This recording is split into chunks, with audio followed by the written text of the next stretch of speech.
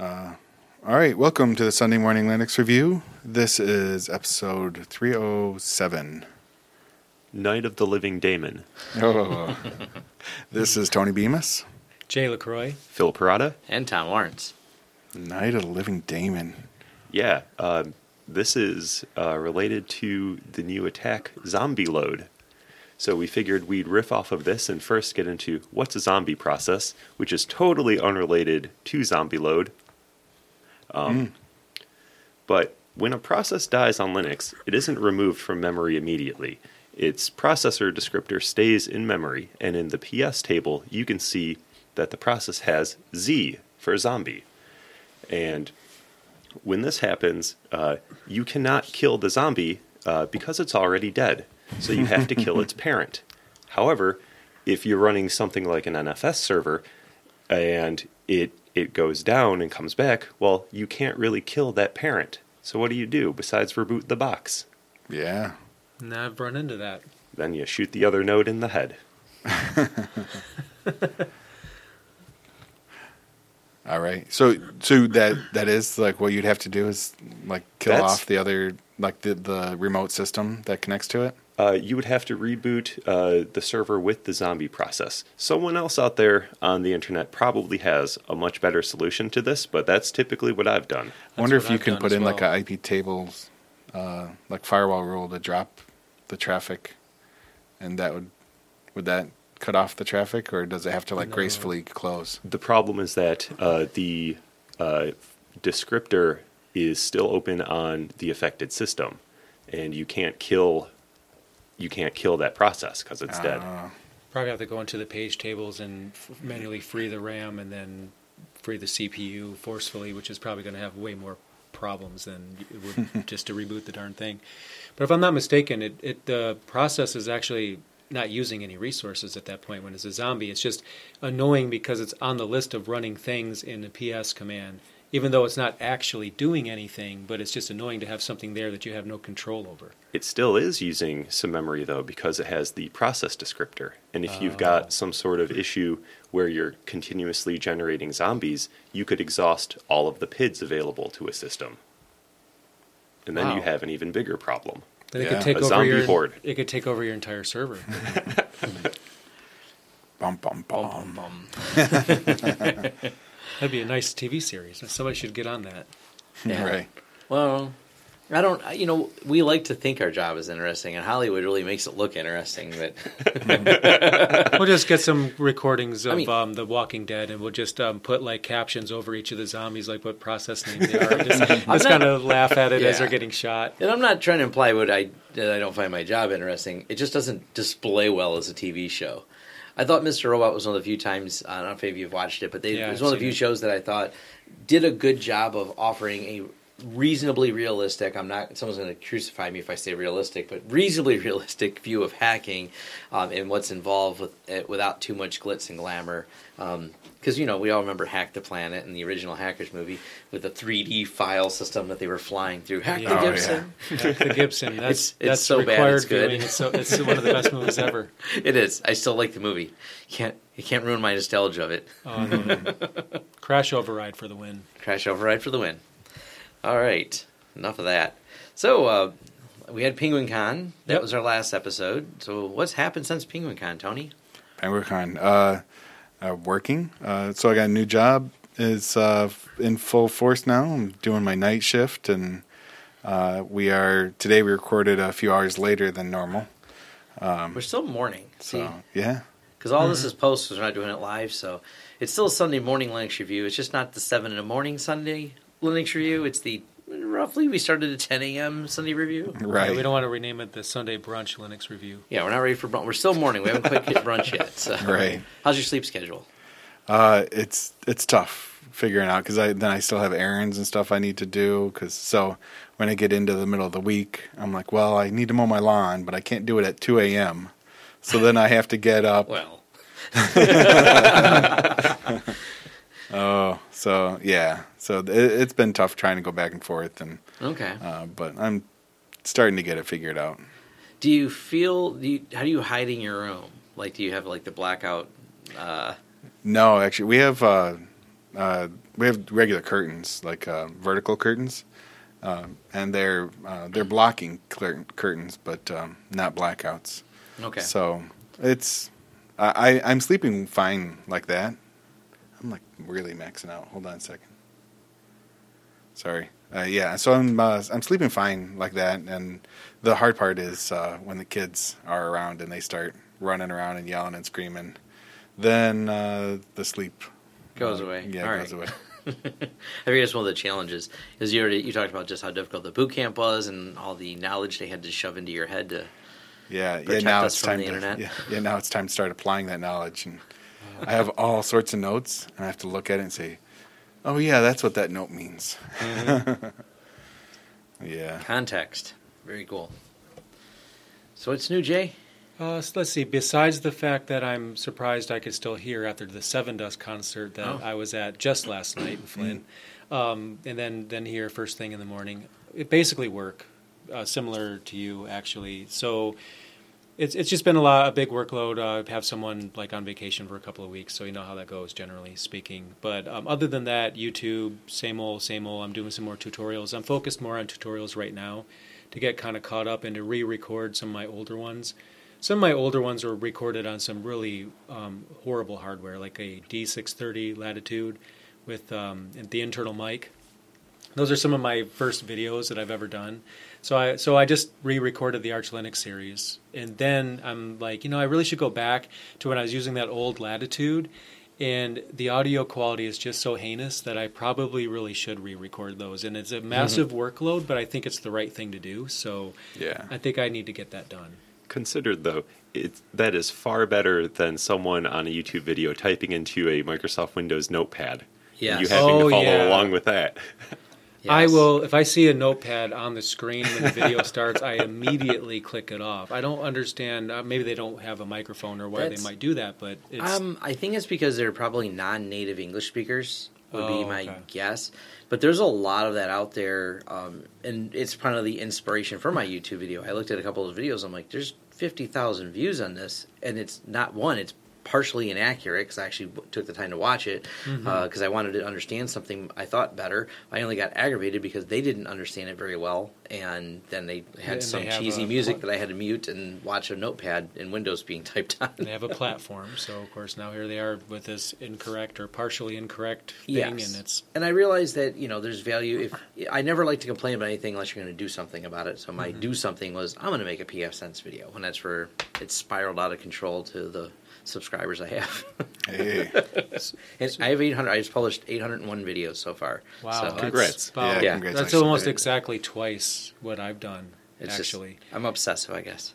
Well, it's good. Even at you 400 make- videos, that's still pretty good. Yeah, 400 something at this point. It was probably 412 or something. But so I finished the Arch Linux series. I re-recorded it as one of my most popular ones, and that's done, and they're being edited. And then I was kind of multitasking. I also finished a Linux Mint Beginners series as well, which I've never done before, and that's done. I was multitasking. That also is being edited. So now when those two are done, I'm going to switch to redoing my first two ever, like the Linux commands for beginners, and then the bash scripting one, and then I'm going to go into like Debian and then CentOS, depending on which order the new versions come out in. So it's going to be pretty heavy in tutorials for a little bit before I get back to my normal scheme.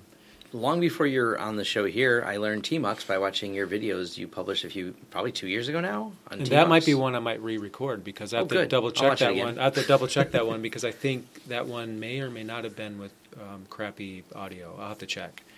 It was enough that I So- understood it, so... Yeah, I just think I want to try to get an even level of quality here. So, I mean, I did pass 6 million views, Awesome. and then Yeah. for some reason, like, something happened, and then, like, several weeks or 2 weeks or 3 weeks after I hit 6 million, I am at 6.3 million, which, to put it in context, the channel started in 2011, and it took me until now to get to 5 million. But then all of a sudden, it took me until now to get to 6 million. And then now it's 6.3 already, so something seems to be kind of happening. Well, because it's cumulative, and every time I post a video, like I did a video on FreeNAS, my FreeNAS videos from 2 years ago have a bunch of comments on them now. and there was a view spike because the suggested video, if you liked and watched to the end one person's FreeNAS video, if they have another one, it recommends that. So every time you retouch a topic, and especially if you take I don't the time find that to be the case on my end. I don't usually see comments on older videos when I do newer ones for some reason. Well, it kind of depends. Like, for example, I did FreeNAS combating ransomware and how that works, and I mentioned it in a video partly purposely, but it's because, snapshots in this. I didn't want to reiterate the entirety of the other videos that go in depth on the two other topics of how to do replication and that, because I have two separate videos on it, if in case there are topics people don't understand. But because I say I have videos on that, and I also made them the end screen suggestion to those videos because they're exactly relevant. Like, here's the top piece of knowledge you need, and here's the links to my entire tutorial on FreeNAS. And of course, it always spikes the how to get started with FreeNAS video, which is how do I even load it. So some people go, I didn't know what to do snapshots, and other people go, I didn't know about FreeNAS. So they'll pick a different path of choose your own adventure. One thing, that's cool. One thing that I have done that I think might be helping is I had like a playlist for each series, but now I added additional playlists for each topic, like Arch Linux, Debian, and then anything tagged CentOS, Debian, or whatever it is, regardless of whether or not it's in a series or if it's just a one-off review, they all get populated there. So people that want to follow a very specific topic can stay on that topic. But it's just a lot of fun. So as of today, I think I'm up to video 6 on Arch Linux that has uploaded. I think the final ones will be out next weekend, and then Wednesday should be the debut of the Linux Mint series if I can do everything in time. So it's learnlinux.tv in case someone didn't already know that. We always have it linked on the site. Yeah. But that keeps me pretty busy, so as a side effect of that, I'm not as caught up on the news today as I would like to be, preferably. I actually blame work, because I usually have time to read the news. But, but that's basically me. Very cool. In my neck of the woods, just grinding the midnight oil, lots and lots of work stuff has been going on. But it's fun. It's good. Hard troubleshooting keeps me on my toes. Work stuff seems to be a common theme. Yep. Yeah. I've got a garden planted, which is a nice break from all of the work. I've got all sorts of different little vegetables starting to pop up, and that's a good feeling. When I get stressed during the workday, I can go outside and look at actual results of hard labor rather than waiting for servers to get fixed or code to get reviewed, that kind of thing. It's nice to have that mental disconnect. So is it like the feeling of running like an Ansible script on your servers, but it's actually physical and seeing like the sprouts come up? The same feeling, but it's a different Phil will have his plants running on Ansible soon enough. Ansible. Plantsible. I really want to get into an automation system for watering these plants every morning and night. Oh yeah, there's a Raspberry Pi project for that. Sure, there's actually quite a few in the garden. Isn't there a garden bot or something like that? It's like a 3D printer or a CNC machine that goes around and like plants and waters. Very cool. Yeah, we've covered that a couple years ago. That one's really cool. Yeah. It basically works like a 3D printer, but it can plant and do things. So you set up each structure over the top of your garden, so you have a common size like you do the garden plants, and then you like plant this one, and it puts them all in rows, and then you move it and set it on top of the next planter, and it drops them all in perfectly organized rows. And as someone who grew up doing that, I am so happy to see that robot take that job, because that is not because, that's my thing. It's like, I completely get the mental break from farming things like that, but as someone who spent a lot of time with my grandfather farming, I'm okay not to do it now. Like, I feel as though I've done it enough. I planted not just a tomato plant, but like an acre of tomato plants on my knees on a little roller thing, and that's hard work. Robots should do that. Or if you have a small garden, it is probably relaxing when you deal with robots and scripts and computers all day. Just as long as they're not Cylons, I'm okay. All right, we'll go with that. So how about you, Tom? Lots of work, of course. Like I said, keeping with the theme. But we were able to spin off our How They Got Hacked into its own channel because we have a few people that want to sponsor and do that. There's some big product companies reaching out to us. We thought that was kind of fun. So we pushed the How They Got Hacked into our own channel, and we're going to start digging up some more hacking tutorials, pen testing stuff, and posting more of that on there. But as the channel grows, it's been a lot of fun to cover some of the security topics. It is interesting when you get a C-level person calling you on your cell phone at 11:30 at night to give you a heads up on a story, which was fascinating. Because the person emailed me and says, "Can you call me?" And I'm like, because it's a big security police person, and I'm like, I hope I'm not on a list somewhere and he's giving me a courtesy call because I've spoke with this person before. And no, they just wanted me a heads up. They said, I can't talk about it because we're part of the breach team, but I can tell you what you want to know. X and this is going to happen. I'm like, that's cool. He goes, yep, I just got off a plane. I'm going to get on our plane. So have a great time. Go dig on that story. And so I did dig on that story. That is amazing. Yeah. You know, he's a big, head level big company. He likes our channel. He watches How They Got Hacked. Cloudflare, someone from Cloudflare sent us a message that they were watching it at the Cloudflare Center, one of the engineers. So that's cool. Yeah. They reached out to us. So we've had a few like big people, because there's a crossover of people who work in that hacking space that have these jobs. I mean, you've worked in offensive security. If you've had that experience, maybe, and you know, no one really wants to admit to it. Maybe they're a black hat in the past, but obviously that black hat training is what makes people really good at defending. So they kind of like talking about all that stuff. That's been a lot of fun. Other than that, dealing with lots of the, updates and open source stuff, and like you said, with all these patches, we're trying to make sure everything is patched, based on recent discoveries of things. Last week was just like, we couldn't believe by Wednesday how many different things had to be patched. And I don't know if any of us have in the show notes, but like there's the WhatsApp and things like that, but there were a bunch of other minor security flaws, the Linux kernel one, everything else. So we made sure, everything, double checked, everything was up to date. So yeah, that patching stuff keeps busy. And then I got tied up for 3 hours updating firmware for a client on site. So, and that's actually when I leave here. That's what I'm going to go do is I got to go move one box back to a tower for a big outdoor Wi-Fi project. So that's going to be a fun one to do a review on because it's a series of, you couldn't do any underground cabling, so there's an entire series of site-to-site units that broadcast across an entire stadium, parking lot, point-of-sale system properly. They actually are willing to invest in security, so point-of-sale is all on separate lockdown Wi-Fi, separate from even the staff, separate again from the media that needs to tie into Wi-Fi for tweeting about the games. So everything is all segregated in proper VLANs. All SSIDs are hidden, just as one extra layer, separate passwords, and really well. I'm going to do a video about it because it's not just a Wi-Fi install. It's a Wi-Fi install the way they had no problems with my planning. So they I proposed it. I said it's more difficult, but that you should separate and have 4 separate Wi-Fis, and here's what each one will be used for. I should build a VLAN and rules on each one. No problem, do it. Oh, okay. It's going to cost more. They'll go ahead, put it in all managed switches, all everything. All right, we're good with this. All right. So you don't usually get that at clients. Usually there's we met in the middle on security. Yeah. I like those people. Yeah, so that went, well, it's not like it's super expensive, but obviously security comes at the price of inconvenience.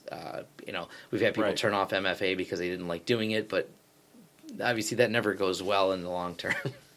So how tall is this tower that you have to climb today? Ooh, I think the Wi-Fi is only mounted about 50 feet up, but I think the tower is 88 feet tall or something. We went to the top because I wanted to, because it's got a platform. Serious thrill issues, dude. Yeah. I'm not afraid of heights, just that sudden stop at the end of falling. So I respect gravity. I'm not too worried about it, but yeah, it is. I don't know. I was afraid of heights, and I just kept doing it till I wasn't. So that's. I don't know. Maybe I should try that. I don't know if it works for everyone. I have no guarantees. I don't know why it worked for me. I just kept repeating in my head, I'm a rational human being. Statistically, this is not falling. But when it's windy, it is scary being up on a tall tower like that. But on one of those Space Needle type things. Yeah, they sway more than you would expect. At Niagara Falls. Mm-hmm. And I was fine because it's completely enclosed. But when I got up to the top, and it's fence. It's not even like a wall. It's fence, and you feel the air of being up that high hit you, and I'm like, oh my gosh, I'm not going to fall. It's fenced in, but Yeah. No, you're right. Anxiety. All right. Very cool. So we're going to go on to listener feedback, right? Yeah, what do we got? I've got one here for a distro review request for ROSA R11, the KDE 4 version. This came from listener Jan. He would like to see this, and he says that he's been a long-time Linuxer dating back to the Red Hat 7 and Mandrake 8 days. Maybe we can get Mary to do a distro review for this. Yeah. That'd be fun. Yeah. Yeah, I'm pretty sure she did one a long time ago. And she liked it so much, I'm sure she'll do it again for us. That'll be cool. She likes KDE. Yeah. She really does. I'm looking through. I don't remember seeing anything since PenguinCon. Nope. I don't either. Nope. The only other thing that had popped up was we had a typo. Thank you, Tony, for fixing it. Oh yeah, the link, the download link. If you clicked on the link right on the web page instead of using the RSS feed, then that was the link that was broken. Tom had the typo. Tony fixed it. Yeah. That was reported by listener Craig, so thank you very much for having our backs. Yes. We should definitely come up with some sort of system that tries to download these files and validate them. Yeah, like I should click on it after. That's one way to do it. Well, it was one of those times we were having problems with it because we still haven't solved the problem where it won't upload the file. Oh yeah. So I have to send the file to Tony. He's got to manually put it in. Maybe this week we'll work on a better solution for that. We have to spend an hour automating that 1 second click. Yes. We have to. I have lots of space in my other servers. Maybe I'll just upload to one of mine and just link it to that. I got a DigitalOcean server where I do all my hosting for other things, so I'll just stick it in there and whatever. It's an easy fix that way. I just like it, that way it's one process instead of me sending it to Tony and Tony come back. Tony's got to sleep at some point. Yeah. So. Yeah, as long as everybody's using a RSS feed reader or just clicking on the link on the website, then it shouldn't be an issue with switching like where we actually store the files. Right. The only issue comes up is some people try to like write their own scripts guessing what our file name is going to be. Use RSS. Yeah, you Put don't. that on a shirt I like somewhere. that. Don't guess. Use RSS. Yeah, So- you'll have a bad time if you guess. Yeah. So. Yeah, that was it. And a potential interview coming up, which I need to reply to. We'll talk about that after our show with a local hosting company talking about Linux. Yeah, that'd be cool. Mm-hmm. All right, and then moving over to what distros. So, did you guys see any cool distros coming up? Red Hat 8. Yep, I'm excited for that. And following shortly behind it is going to be CentOS 8. The build cycle and status on that it looks to be at least a month out. No, that's not too terrible. We've got a link in the show notes to that status page. They're currently in their first iteration of the build loop, but then they have an untold number of build loops to go through, so they can validate that all the packages are working as intended, all of the branding has been switched from Red Hat to Cent, that kind of stuff. Cool. Not in the list because it would have just fallen out. So we didn't cover this in PaymentCon, but Parrot OS, which I switched to. I formatted my laptop, loaded Parrot OS as my daily driver. And one thing about that is, how do you keep your name in the news when you're a rolling release? I thought about that because it's like you're going to fall off quickly. So they do have release announcements, but they actually, you don't have to do like full dist upgrade to release it because it's a rolling release. So that's been a learning experience on how the release cycles are. Suppose every 6 months when you respin your ISO, then that'd be a good time to do it. Yeah, I think that's what they do. They spin the ISO with a version change. I'm trying to All dig you'd have into to their do schema. is tag it. Just if a rolling release can be tagged just like anything else. Yeah. So they could tag it when they have a certain number of new features or something. And I think Manjaro does something similar. I don't remember how they do it exactly. They have versions, but they're rolling just as much as anyone else. It's been cool running it as a desktop OS because I've run Kali or Parrot in a VM, more so Parrot than Kali, and having all those tools running on bare metal hardware at my fingertips anytime I want to use them to start something is like cool. Just one less step. I don't have to start a VM. I just turn my laptop on and I'm like, I want to fuzz this URL. I want to grab this data, awesome. And it's just there. And the tools are constantly updated because when I look through the updates, it's like they're updating so many tools. It's like a 4.6 gig install because it sets up like OpenVAS and Metasploit and everything on there. So it's impressive. That's awesome. I'm still running Pop! OS. I've stayed with this longer than probably any distro for a very long time. On my desktop, Pop! OS all day. And I keep on finding things about them that make me like them more. They don't brag enough. I saw in their Mattermost chat, of all places, they posted a message that just casually says, "Oh yeah, we just updated to a new NVIDIA driver that eliminates screen tearing, and it's available right now. Just update." And there's some other things surrounding their NVIDIA driver, something to do with kernel mode setting that they also put in there. And it's just in their chat. It's not even on a website anywhere. And it's things like that that kind of keep me on that distro. Yeah, I think if you're a just gamer, works. it makes a lot of sense. I didn't know this, but it was covered in one of Level 1 Tech's videos. Pop! OS also has the ability with AI systems, some of the machine learning tools, already pre-configured and built in. They have a demo video, and they said, you can call it Ubuntu with some polish, but by the way, if you try to do this in Ubuntu, you have a lot of manually configuring. When you do this, some of the development tools, they're just ready to go. Like, just type this, one command, deploy, and some of the machine learning. I think it was TensorFlow. One of them. He was doing a demo on it, but it's all pre-set up in Pop! OS. Like, they took the time to pre-configure it for you.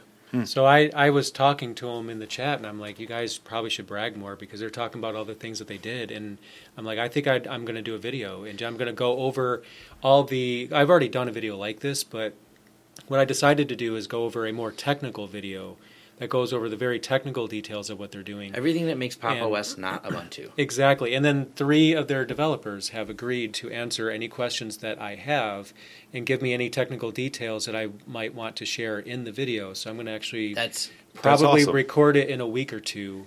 Yes. If I can get that done in time. So that's what my goal is, to kind of highlight what they're doing to differentiate this from Ubuntu, because I think that it really needs to be out there. Because it's one of those things when we're on DistroWatch here, part of the Linux podcast still, but it's understanding the differentiators between these different distros. Sometimes it's not highlighted enough of why I want to run it. And if you're trying to get into Linux, it just creates confusion. Is one just prettier than the other? That's pretty much what a new user sees. I think I like the background they used on that one. Is that why I should use this one? You know what I mean? They don't know. Yeah. What's worse is the Pop! OS release notes are very small. Like, you look at the 1904 release notes, and you'll say, okay, the new theme. There's a refresh option. That's pretty cool. And then there's a couple of things. A dark mode, we already had it, but now it's in the menu. But then when you actually look into what they're doing, there's so much that's not there. A hype team. They need a hype person. Yes. But in the big picture, it would be kind of cool. This would be a big undertaking, is create like a tabbed wiki page comparing different, like, let's say they're all we start with a Debian-based or an Ubuntu-based distro, and then a checkbox that makes them different, like a matrix. So you could sort by the differences in some of them. Then you could kind of create a crossover, what's the same and what's different when you look at the distros. I think that would be a great idea. Distrodifferences.com, we could buy that before, cause yeah, because we could buy it and get it purchased before we do this in post. So by the time anybody hears this, we actually already bought it. That would be of course, we all have ideas for big projects, and we're like, oh yeah, by the way, I had to go to work today. Yep. Yeah. Someone just fling a bunch of money at us and we won't work, and we'll just do things. We'll just do community projects to make the Linux community ecosystem better for everyone. Yeah. And myself. I mean, everyone. I saw that LibreElec has a new update. Typically, I install that on Raspberry Pis that I connect to TVs. Mm-hmm. It runs the Kodi Media Center. And this new release of LibreElec has an unofficial way to stream content from Netflix or Amazon. Wow. And that's very exciting. Yeah. Because then I can just not have to buy a Roku or a Fire Stick or anything like that, and I can reuse Raspberry Pis. Yeah, that's cool. A new version of IP Firewall, so that's out there. Mm-hmm.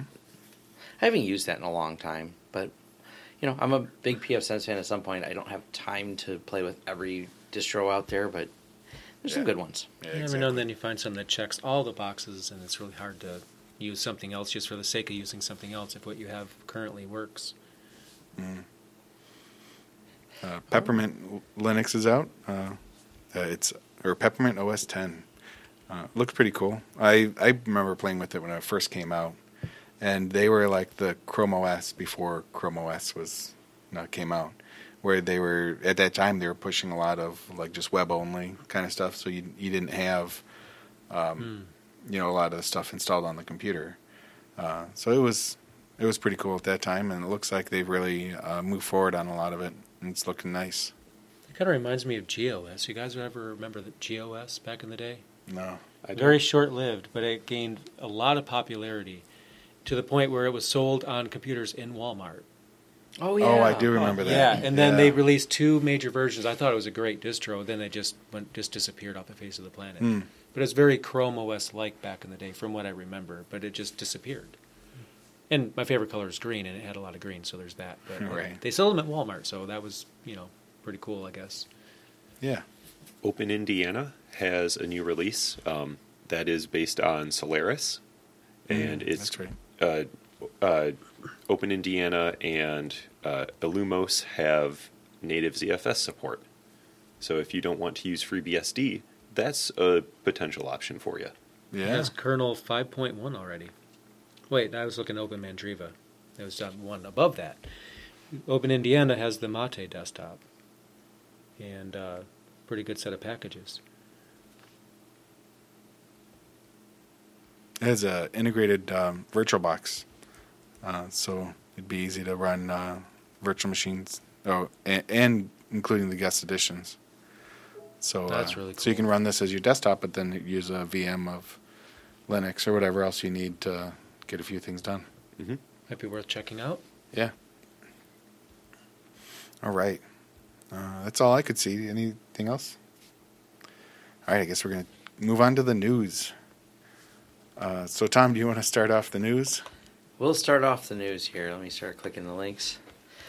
All right, we will start with South Korea will ditch Microsoft Windows for Linux.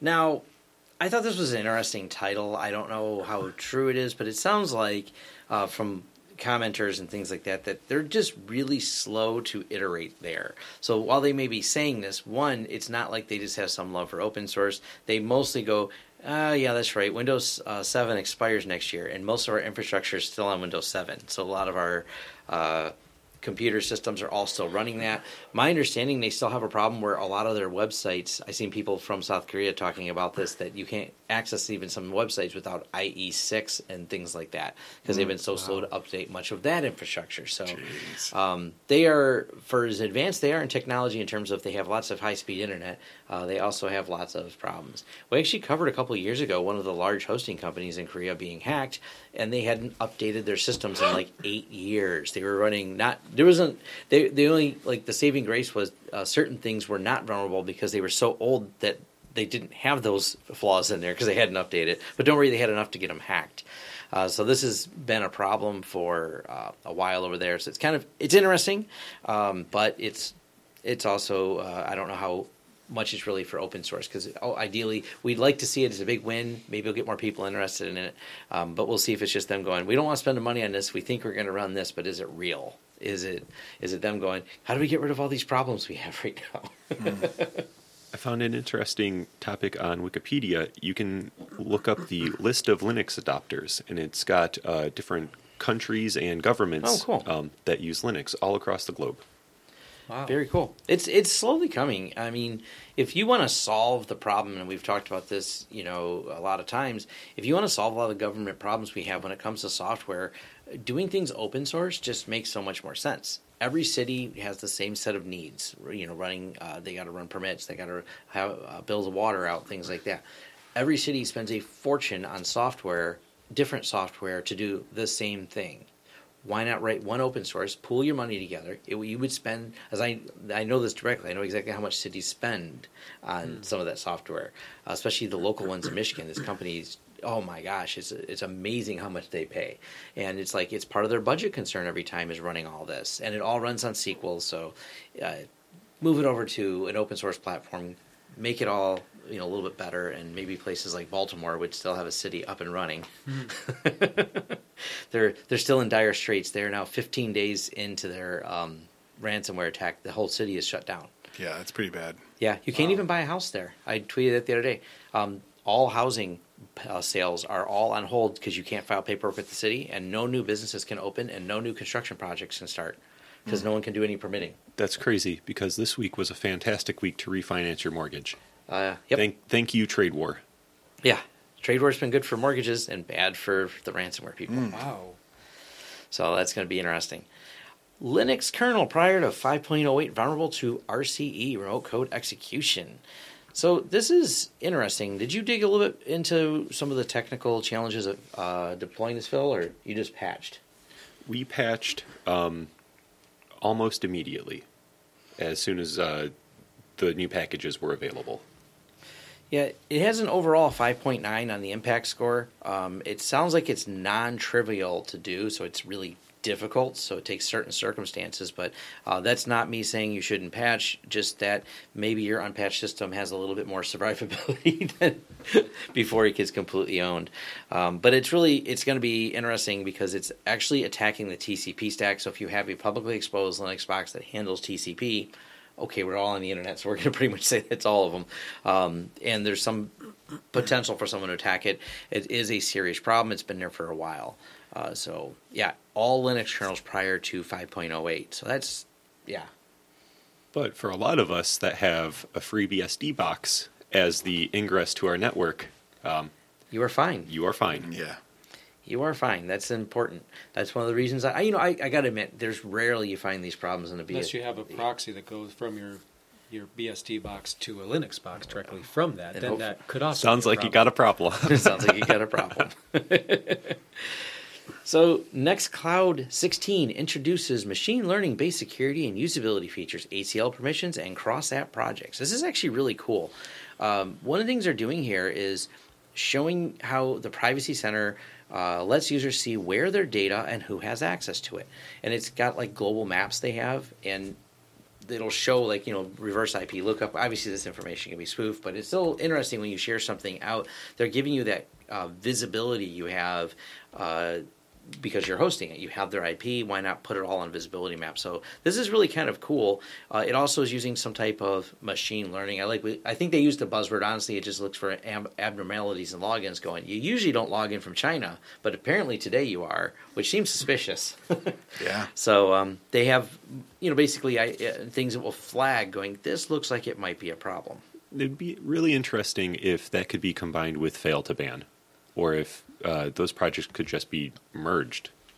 Yeah. There's a few plugins, or I think they're built into Nextcloud now for things like that. Interesting. Yeah, and they have two-factor authentication, and it's really come a long way. Are you on 16? I was just looking. I'm logged in right now, and I was trying to look at what version I'm at, but. Someone had pointed out they have several Linux servers all facing across an IP block, all with...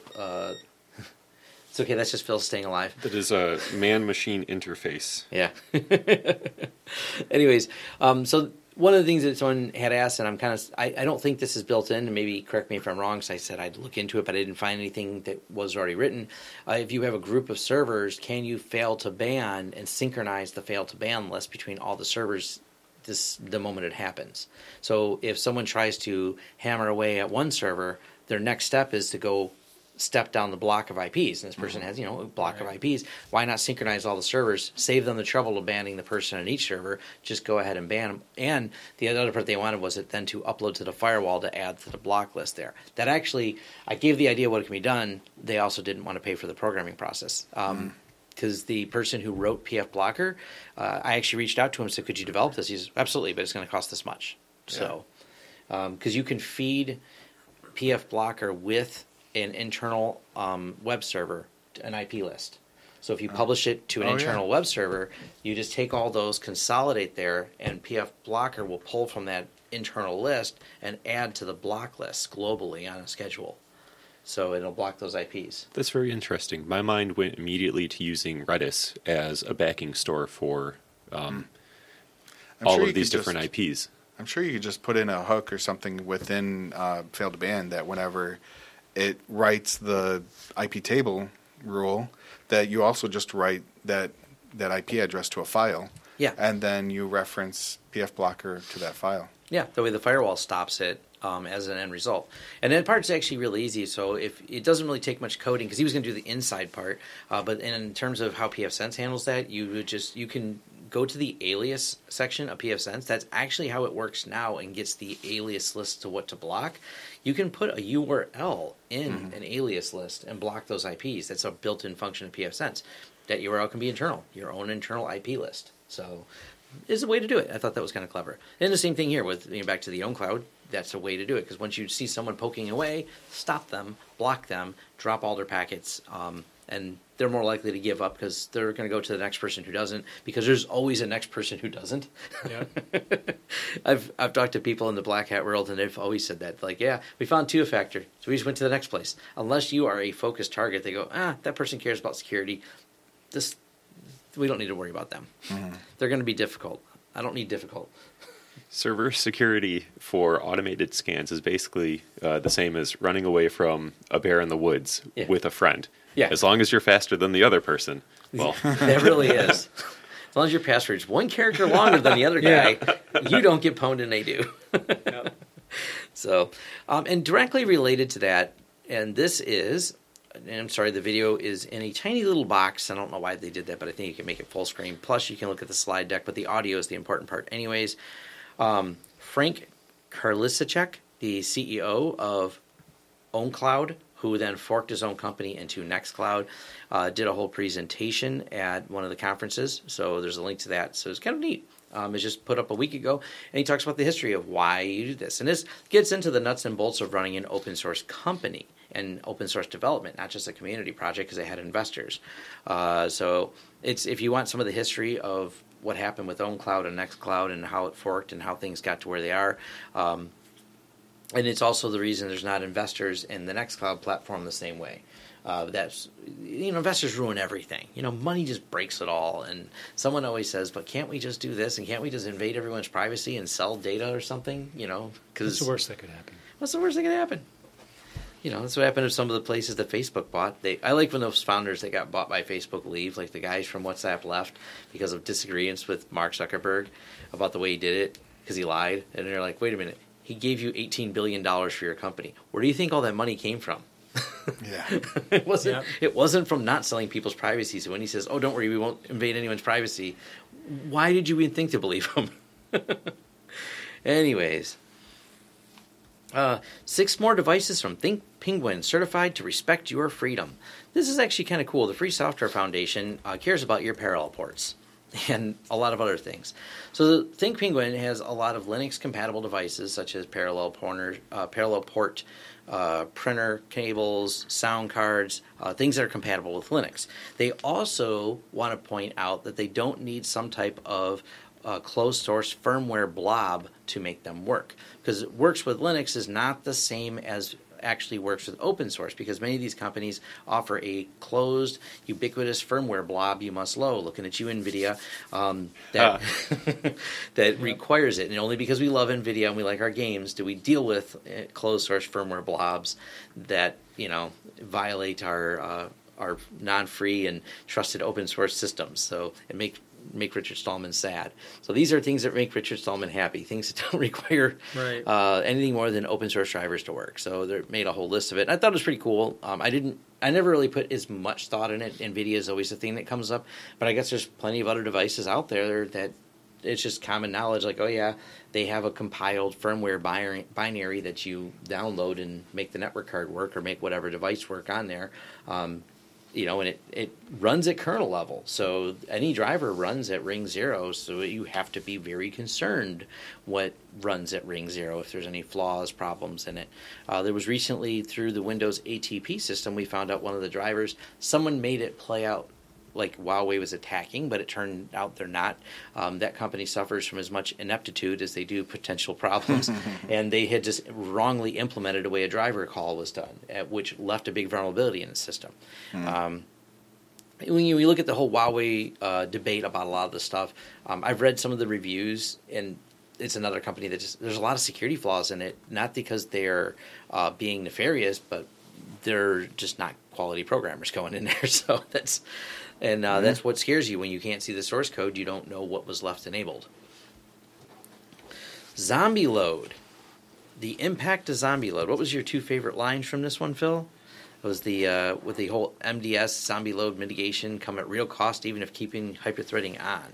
Yeah, Phoronix stated that I believe it's a 13 or 16% performance impact. Yeah.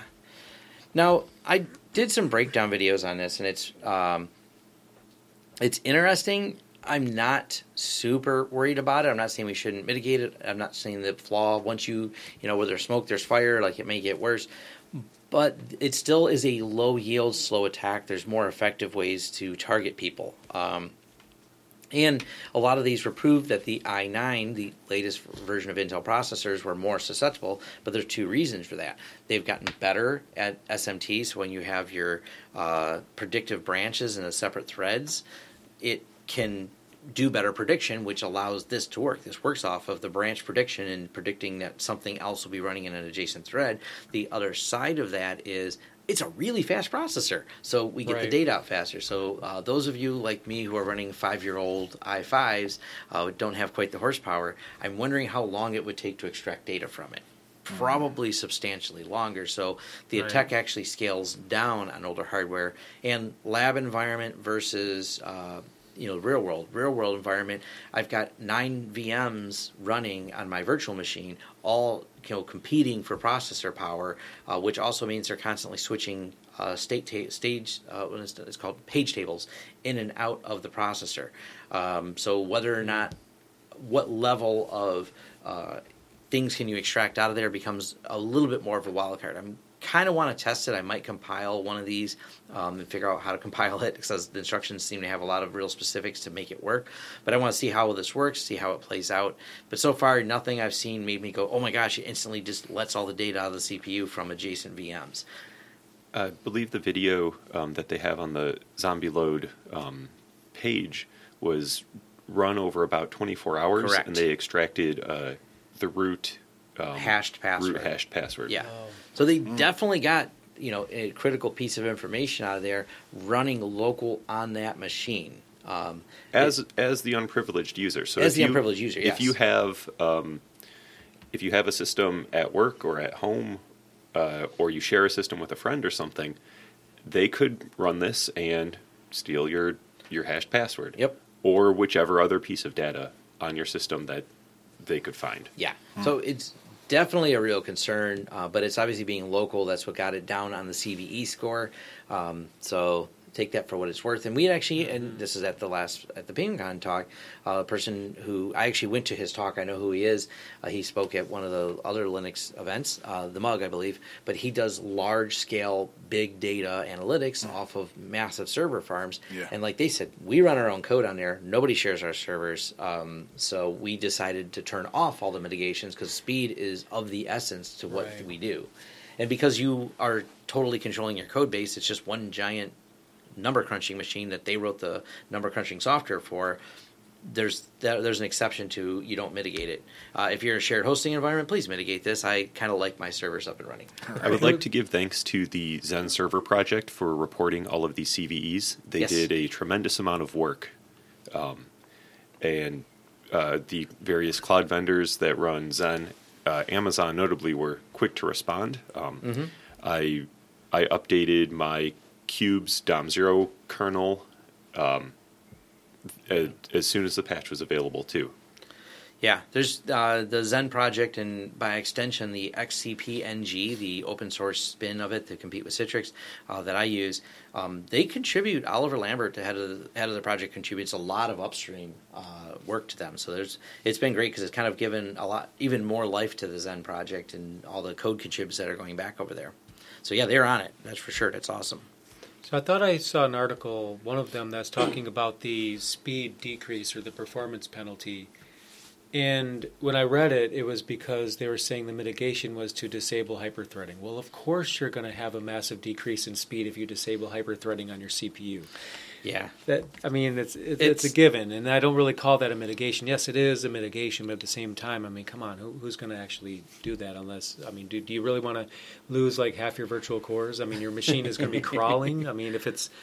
It also take into consideration how big of a likelihood is it that you'd be taken over by this thing. If it's requiring local access to your machine or if it's remotely executable, I mean, that plays into whether or not you'd want to do that, It's too. a reminder all the time, just in general, that security is not a guarantee that you will never be secure. Security is about mitigation. So we figure Right. out, are those mitigations relevant to you? Are they the ones you need to apply? What do you do on that system?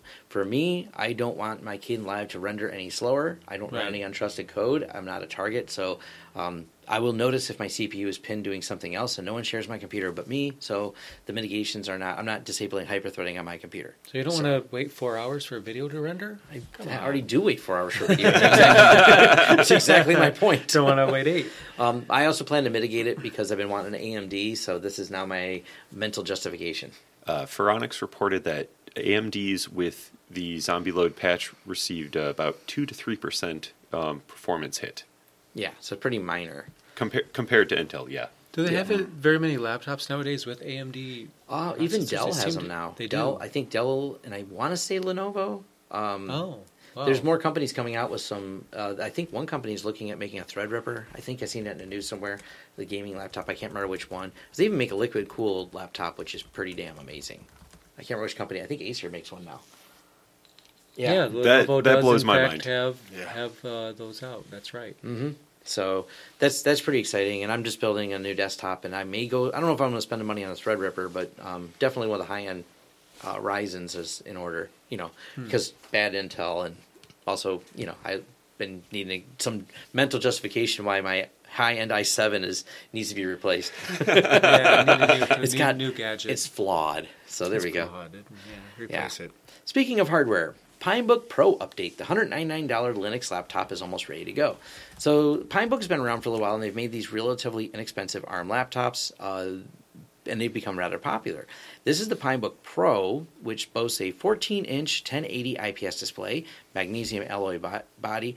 I cringe when I say this, but it has a Rockchip RK3399. If you're in the ARM world, Rockchip is, well, they're better than the Allwinner CPUs, but not by much. They're not the Snapdragons.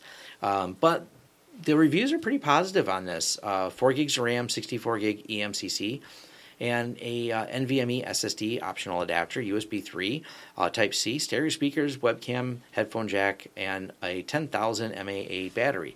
Now, running ARM and these are obviously designed for Linux, not designed to run Windows ARM, but specifically designed to run this. I've been thinking about getting one for the office to make it our field laptop when we go out and have to fix networking issues and things like that.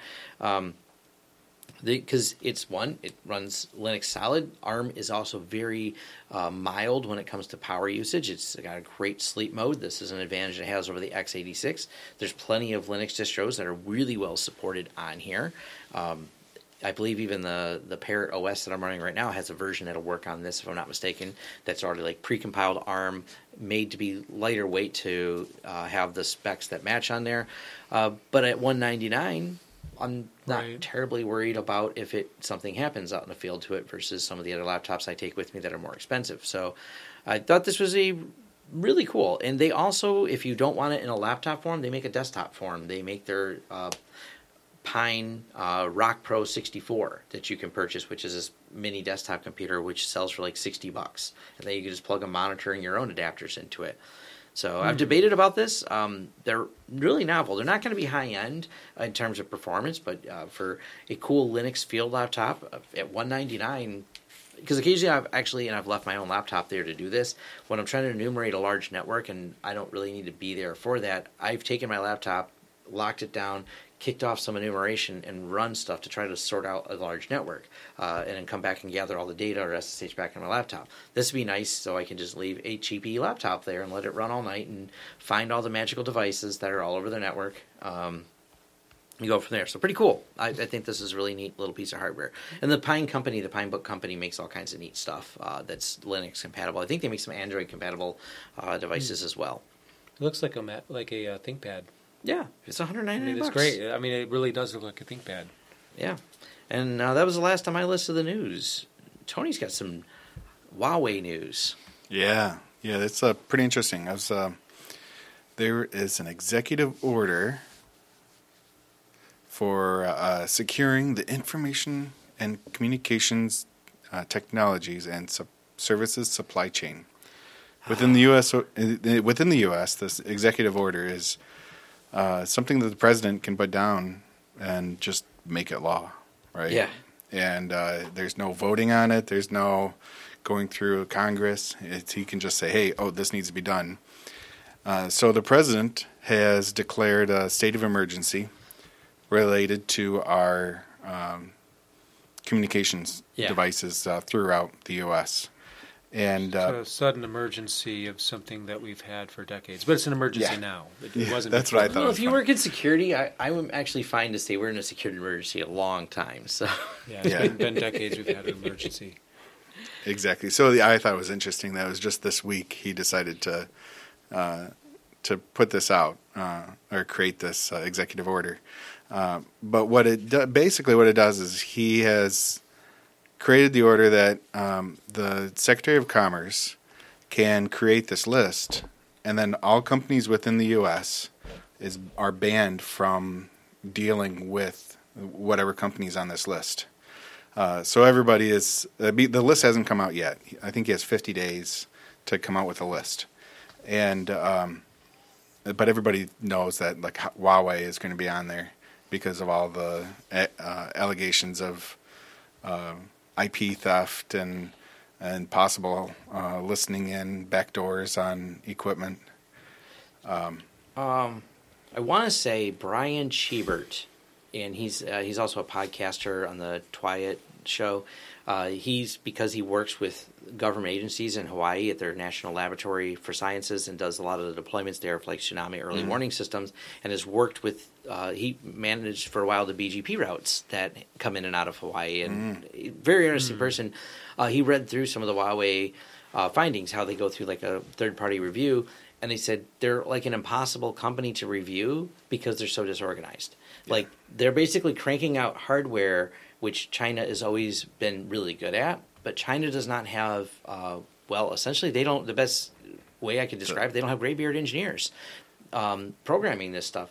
Therefore, they have a lot of young engineering team who are making a lot of mistakes, and they don't have elders of programming to look up to. So they just have, like, their firmware revisions are all over the place. So when you're trying to nail down an audit, the firmwares don't match versus the hard to read sent versus the downloads, and the back doors that were left in it that weren't really back doors. They were just open telnet sessions because of the debugging stuff that was left in, and they admitted that, oh yeah, by the way, we did that. And he said it's all amateur mistakes. It's like they're not trying to supplant something nefarious that he's seen. He goes, but boy, it is a bad product because there's this... the British intelligence agency, was it GCHQ? Yeah.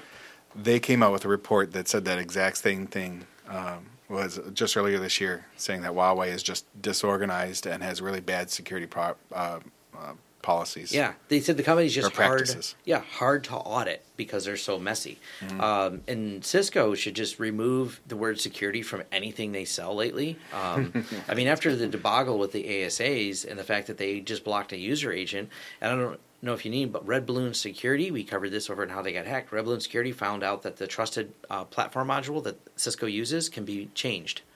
And they said, yeah, we rewrote the firmware on it. It'll trust everything now, essentially. And this is at their core products. Cisco's own admission is this is not easy to fix. That was Cisco's official response. Yeah. Because it's at the hardware level. The only way this is going to get fixed is to send the hardware back in and reflash it with different stuff. It's not something the user apparently has the ability to. And it takes a direct attack against it, which is why we use jump boxes a lot of times to get there to help, create a layer between. But this is cracks in the big Cisco name, which is also going to be somewhat publicly exposed on there too. And so which company do we choose? The American company with security issues or the Chinese one? I'll at least go with the American company with security issues. Maybe I'm biased living here in America, but... So there's a second article I have that's from the Washington Post that does a little bit of analysis on this executive order. And what's interesting it talks about in here is that a couple years ago, the president tried to do this against ZTE also, but then realized that the Chinese company ZTE relies so much on what the U.S. provides them of equipment that they would just fail. And so then the president's like, oh, maybe we shouldn't do that. So the interesting, though, also another thing that's interesting is that recently the president came out and said, "Oh, we need to be first on the 5G, getting 5G deployed throughout the U.S." Well, you know what's the biggest company producing 5G equipment is Huawei. Yeah. So if They're the he elephant in the blocks room. Huawei, then that's going to We've become so dependent on it. yeah. Well, so it'll put us back on the time schedule for getting 5G deployed throughout the U.S. Although I think that security is a higher need than getting 5G. I agree. So, Yeah, we'll have to see how it plays out because they've already banned all the cameras. So that's created a big problem with the camera people because they're going, what do you want me to use instead? Because there's not like an alternative. I think there's a single company, which is AXIS, is the only American-based company at all that does cameras now. All the other companies kind of got out of the market on it. The most popular ones we install, so the Daihu ones are becoming more popular, and their runner-up is that's a little bit higher end is the Hikvision ones. We do not. Hikvision. Oh yeah, we do not like these. HK Vision is the company we all call. Everyone pronounces it Hikvision. Oh, okay. Yeah, I get I it don't. now. I've always heard them said that. I don't know for any official stance from the company if there's an official pronunciation. But we put those all in set, even ourselves, even though we don't really do much government work outside of schools. We install them. They're on a separate network that has no internet access. By the way, you still to this day, a brand new Hikvision camera requires Internet Explorer with stupid ActiveX controls to configure. Oh no! So Not ActiveX, anything but that. Well, it's because the firmware on them is that old. So actually, I think because the firmware on them, it's been updated, but it's not really. It's been updated to make it compatible with the recording equipment, but not been updated. I imagine it's full of security holes. This is why it's always on a separate network, always not accessible to the internet. It only talks to the NVR. That's how we set them up. yeah, that's how it should be. Yeah. So you that's how you mitigate attacks on them. And there's no other. Sorry, there's just not enough manufacturers. And when it's price driven, the access, to give a comparison, $150 for a decent Hikvision camera, $600 each for the Axis ones. They're not in the same price category. They're very different things. So yeah, you want this cool U.S. company. They're totally different animal. So here's what it is. It's going to be really interesting to see how that plays out because, like you said, there's not a lot of companies doing it. It's a very unique piece of hardware when it comes to 5G.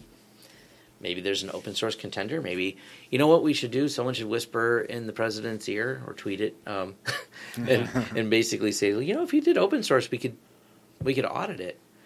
But I don't know if he likes that audit word that much. All right, moving on. Probably not. All right, so moving on. So a few things that I've been seeing around my work is this. If you live in the southeast Michigan or Ann Arbor area, there's the Ann Arbor Tech Trek, where there's a few places throughout downtown Ann Arbor you can go through and see the cool technology that's being developed, and they're talking about it. So that's June 7th. And then there's a hackathon also happening the next day, June 8th and 9th. And it's so it's overnight. And what it is, if I don't know if you guys know much about hackathons, but for the listeners, what you do is you get a team together and you decide on a project you're going to work on. And then everybody comes together at this hackathon and you start working on it. And what the hackathon gives you is a place to develop, and there's some mentors that come in and help you work through that project. And then by the end of the project, or by the end of the hackathon, whoever can produce a working model of whatever it is, then they're in the running for a prize. Sounds like a lot of fun. Yeah, and that's actually at my work. And I'll be working during the hackathon. We'll come so so if anybody puts together a team, let me know, and you can let me know. Yeah, and I'll come over and say hi. That'd be great. I'll bring some hackers. Yeah. Hacking's fun because I explain to people when you go to like the DC 313 to DEF CON 303 meetups we host here, it's like a giant show and tell. People are always afraid, like, well, will you guys make fun of me because I'm a noob? And I'm like, no, it's the opposite. Like, hey, want to see what I'm doing? Do you want to learn how to do it too? That's how that in there's a crossover between the hacking community, the Linux community, and I've always found it that way. Like if I go to a Linux conference, everyone's willing to show you everything they're working on and get excited and talk about, which makes it kind of fun. Like the hallway track is the we've always like, what's your favorite track when you go there? Oh, the hallway track, man! I learned the most there. Yeah. I also Jay Street calls it LobbyCon. He goes to a lot of conferences, hacking conferences, and we're like, what's your favorite one? He goes, oh, LobbyCon every time. Yeah. He goes, you buy a ticket. You just hang out in the lobby. They check your badge if you go in. I don't care about going in. You can just, all the people that are excited walking out of each talk, like strike up a conversation. You get the disseminated version. They'll tell you what they thought was really cool about it. And it didn't cost me $300 a ticket. Nice. Which we just did that. Converge was last couple days here. And it was less hacky, more talking. I don't know if any of you guys security. went. I went to it last year. I really wanted to go to this year. You didn't miss anything. The people who went last year were a little bit more disappointed. They said it became more corporate, more vendor-y than previous. They said that's how I felt it was several years back. Converge and B-Sides. I was pretty disappointed. It was a vendor show. Yeah, and that's there's no B-Sides now. Oh, interesting. So which is why they said it's just a vendor show now. Oh man. So you didn't miss anything. I'm glad I did not spend the $150 a ticket. I had other things to do, and I was disappointed. But then my friends who went said they were disappointed too. They felt like they wasted 2 days there. Yeah. They said without B-Sides there, it didn't have that same appeal. There was many more suits and more people talking about, talk about how you need to check the list to make people, compliant in these things. Oh, great bureaucracy talk. Hooray! Hyper-converged systems. Right. Yeah. Yeah. So we realize the politics of it important. I let someone else do that because that's why I don't do compliance auditing because people think that's the technical side. No, that is the least technical side. That's the bureaucrat's dream. Mm-hmm. It needs to be done. It's just not going to be done by me. That's always where my interest starts to fall off. But just to be clear, this hackathon isn't like hacking into systems or security related. It's hacking together a project like software development. Yeah, so if you have an idea for a project, you bring that to them, or you have hopefully a start on it, not an idea. Don't come there pitching. Yeah. I will warn you if you go to these, because a couple of years ago they had some in Detroit that went really well. But if you start with an idea, you want someone to help you on it, you'll find you get a lot of knowledgeable people in the room together say, hey, this is what I got so far. How do I make it do this thing? And a bunch of smart people will make it better. Yeah. Awesome. Very cool. All right, we reached the end, or what else we got? Jay has a few things. Right. I just have a few things because I didn't get a chance to catch up on the notes. So just a few quick ones. Even though I'm not a KDE Plasma user primarily anymore, I do follow along with their development because they are always doing some really interesting things. And I'm looking at a blog from a developer named Kai, and his blog is titled Next Generation Plasma Notification. So he is rewriting that. So excuse me, that's going to be apparently in 5.16, which is due to be released in June. And what this will entail, like I mentioned, is a completely rewritten notification system. So obviously, you can't see screenshots in recording, but he's showing different screenshots here of the different types of features, which everything looks more consistent. There's progress bars in in the notifications, which it had before, but again, it's going to be a lot more consistent. And there's going to be a Do Not Disturb mode that's going to be there. Progress reporting has been rewritten, and so has notification history as well, so you can go back through. And I think at least some of these have existed in previous versions of Plasma, but they're just redone, and everything seems to look a lot better. Like, they even redid the settings module for it. Yeah. So definitely, it's almost like he woke up and decided he really doesn't like the way notifications are in Plasma and decided to completely redo it. So, the Do Not Disturb is really important. And, a lot of people use it on their phone, but you think, what do you want it on your laptop for? But say you're giving a presentation. Yeah, or you're recording a YouTube video. Emails popping up. Yeah, or recording. I've had to edit that out before. And that's a Pop! OS thing as well. So the default GNOME does not have a Do Not Disturb button, right? But it can be enabled, turned on, obviously, and that's an enhancement that they have turned on in Pop! OS. That, back to why we like it. I use that a lot. That's like, hey, cool, check this out. I can just, okay, cool, no more little pop-ups, because sometimes I'm recording videos and sometimes people message me. Mm-hmm. Right, yeah, I've had the same experience as well.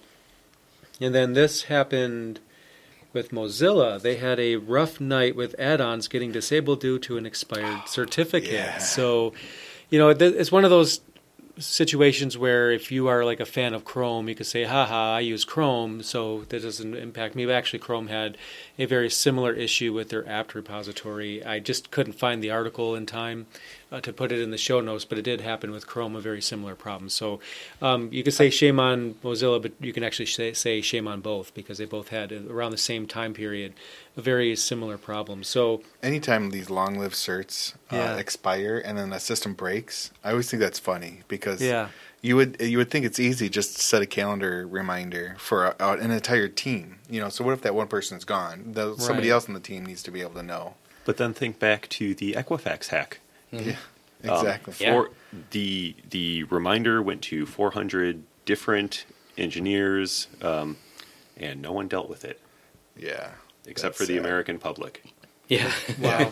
According to the article, it's saying add-ons like Netflix, Amazon Assistant, Grease Monkey, Ghostery, NoScript, uBlock Origin, and many other popular browser add-ons ended up getting disabled at midnight, and the publication date here is May 4th. May the 4th may not be with Mozilla in this case. So basically, they're going to remember this day in the future. I'll throw it out. Yeah. The day that add-ons kind of went dark there. Mm-hmm. So definitely the dark side took effect on them, unfortunately. I didn't actually notice this problem myself. Maybe they had it fixed before I would have noticed it, or maybe I just don't happen to use any plugin. Well, I do use uBlock Origin, so maybe if I was getting more ads than normal, that could if be a problem. If you didn't close your browser, it didn't break. Yeah. Oh, okay. I'd never close my browser, so that's probably why I never had a problem. Mm-hmm. I probably should do that more often. Finally, I had an article about Tilix, which is one of my favorite terminal emulators. I don't use it anymore because I find it kind of bloated, but it's bloated in a good way because it has a ton of features in there. Probably one of the most featureful terminal emulators I've ever used. And it says Tilix terminal emulator needs a new maintainer. So Gerald, the developer, says he'd prefer to spend more time working on other things that interest him. So they're basically looking for a new maintainer. And that kind of worries me with a terminal emulator, because I know maybe the attack surface isn't like as big because it's not listening for connections, but you are using it to develop networking and connect to other hosts and things. So security impact if something goes unmaintained and doesn't get CVEs addressed. I mean, you could make an argument that maybe that would affect a terminal less, but you can also make the argument maybe it'll affect it more if you're actively exchanging data between yourself and a server. So things like that kind of bother me. So for example, URXVT is actually my favorite terminal emulator. I don't use it anymore. I like it because it has no features whatsoever. I just use Tmux. So basically all that stuff, just keep it out of my way. I don't even need features. I use Tmux for that. But it hasn't been updated in so long, I just don't feel comfortable using it. So Tilix is actually a really awesome terminal emulator, so I really hope that they do find another maintainer and keep that going. I never think about it. I just use console. Yeah. That's what's built into this one. So and whatever comes with Pop! OS, I've never changed Pop! it up. OS is GNOME terminal, and then if you're on Parrot, you're probably using Mate terminal. It's console on here, KONSOLE. Oh, they changed it to that? That's what the default is on here, at least. Oh, so they're using a Plasma terminal emulator. Yeah. Interesting. I didn't actually know that. That's good to know. Like you said, I have my custom way I've got Bash configured for on the login, and then I fire up Tmux for the other things I need to do. Yeah, so if I need tabs, I don't use tabs in GNOME terminal. That's why I use tabs in Tmux, and then it does essentially the same thing. Plus, I have the ability to close the terminal and then open the terminal and get my tabs back. The only annoying thing was they started, I think it was like a 7-point font as their default, and I have no idea who thought that was a good idea. It's like unreadable. I mean, my eyes aren't bad, but I felt old for a minute. Wow, that's very, very small. I don't think I've ever seen that. I don't know why they defaulted like that. I had to bump the font up. Was it a default. Bug, maybe? As far as I'm concerned. I got to get around to reporting it. I don't know if it's something I did or that because I didn't load it off the official. I did that add-ons to load both desktops, so I don't know if it's just something that got missed when you do that, but I didn't try to repeat the bug because I changed it, and I don't, Mm-hmm. So if you're a developer looking for a project, check out Tilix. Maybe you can help them out if you know whatever language theirs is written in, and maybe take it over. Very cool. That's all I have. Very cool. I have an article I found from the FCC. They are finally going to work to, quote-unquote, stop the scourge of illegal robocalls. This comes after Chairman Pai started getting robocalls on his work phone. So thank you, FCC, for finally doing something for the American public. Those robocalls have been driving me crazy. I don't answer my phone anymore, ever, unless it's a work call, because it's like I have a certain ringtone. If it's the company phone system, I know it's work-related, and I answer the phone. No other time will I answer the phone. I wish I love the Google screening. One of my problems I have with it is they have not added, but it's actually been requested by many people, to add Google call screening to any unknown number. Like if I don't have it saved in my phone, just send them a Google call screening. Yeah. Because that's my mental way of dealing with it. If I didn't save your number in my phone, I just send you Google call screening. Exactly. Yeah. Well, that's the same with me as well. And I have obviously some contacts and people, family members, things like that. Yeah, I'll answer the phone for them. Yep. But if it's anybody else, if it's I'm here like Holly, Michigan, and then there's I don't know anyone there, so or I do, but they would be in my contacts list if they were important to me. So I don't answer it, but it's one of those things that just my phone goes off. And because phone calls are probably my least used function of my communication device. It's like I have a communication device and people are able to call me, but it drives me crazy when people call me. But it's my least used function. I use it for messaging more than messaging is like superior in every way. Same. I'm now answering my phone. When people actually start talking to me, that I tell them I'm disappointed that they're not offering me auto insurance. I've spent more time on my phone playing Pocket City than any other use case on my phone, which is a SimCity simulation or clone, basically. And that's like the most time I spend on my phone For me, it's Bloons. They've released a new version, and that game is truly addictive. So, yeah. And the final thing I have before we close the show out is an announcement from Let's Encrypt. Let's Encrypt announced a certificate transparency log named Oak. The Oak log will be operated by Let's Encrypt, and all publicly trusted certificate authorities are welcome to submit certificates to it. So, certificate transparency, for those who don't know, is a system for logging and monitoring certificate issuance. It enhances everyone around the globe's ability to monitor and study issuance from the various CAs. This audit capability has led to improvements to the CA ecosystem and overall web security. All right. Very cool. Awesome. Very neat. I like that it's called the Oak log. That made me happy when you said that. There's a folder on Steve, one of my staff's desktop, that says log files, and it's just lots of pictures of wood. And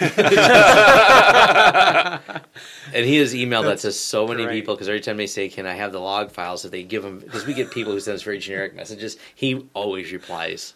He is so excited to use that. I would be too. He uses it on me more often than I wish, because I'll say, can I have the log files to that? And I will not specify what I'm asking the log files for. He should know context.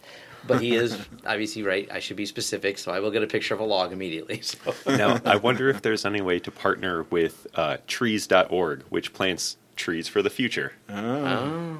For every certificate that's issued, they'll plant a tree or something. Yeah, there you go. Yeah. That's a lot of trees. You guys issue a lot of certificates. 500 million at this point? We can use more trees, though, too. So we need more trees for sure. All right. I think that's... Yeah, I think we've come to the end of the show. All right. We're always not sure. Yeah. All right. So you've been listening to the Sunday Morning Linux Review. This was episode 307. Night of the Living Daemon.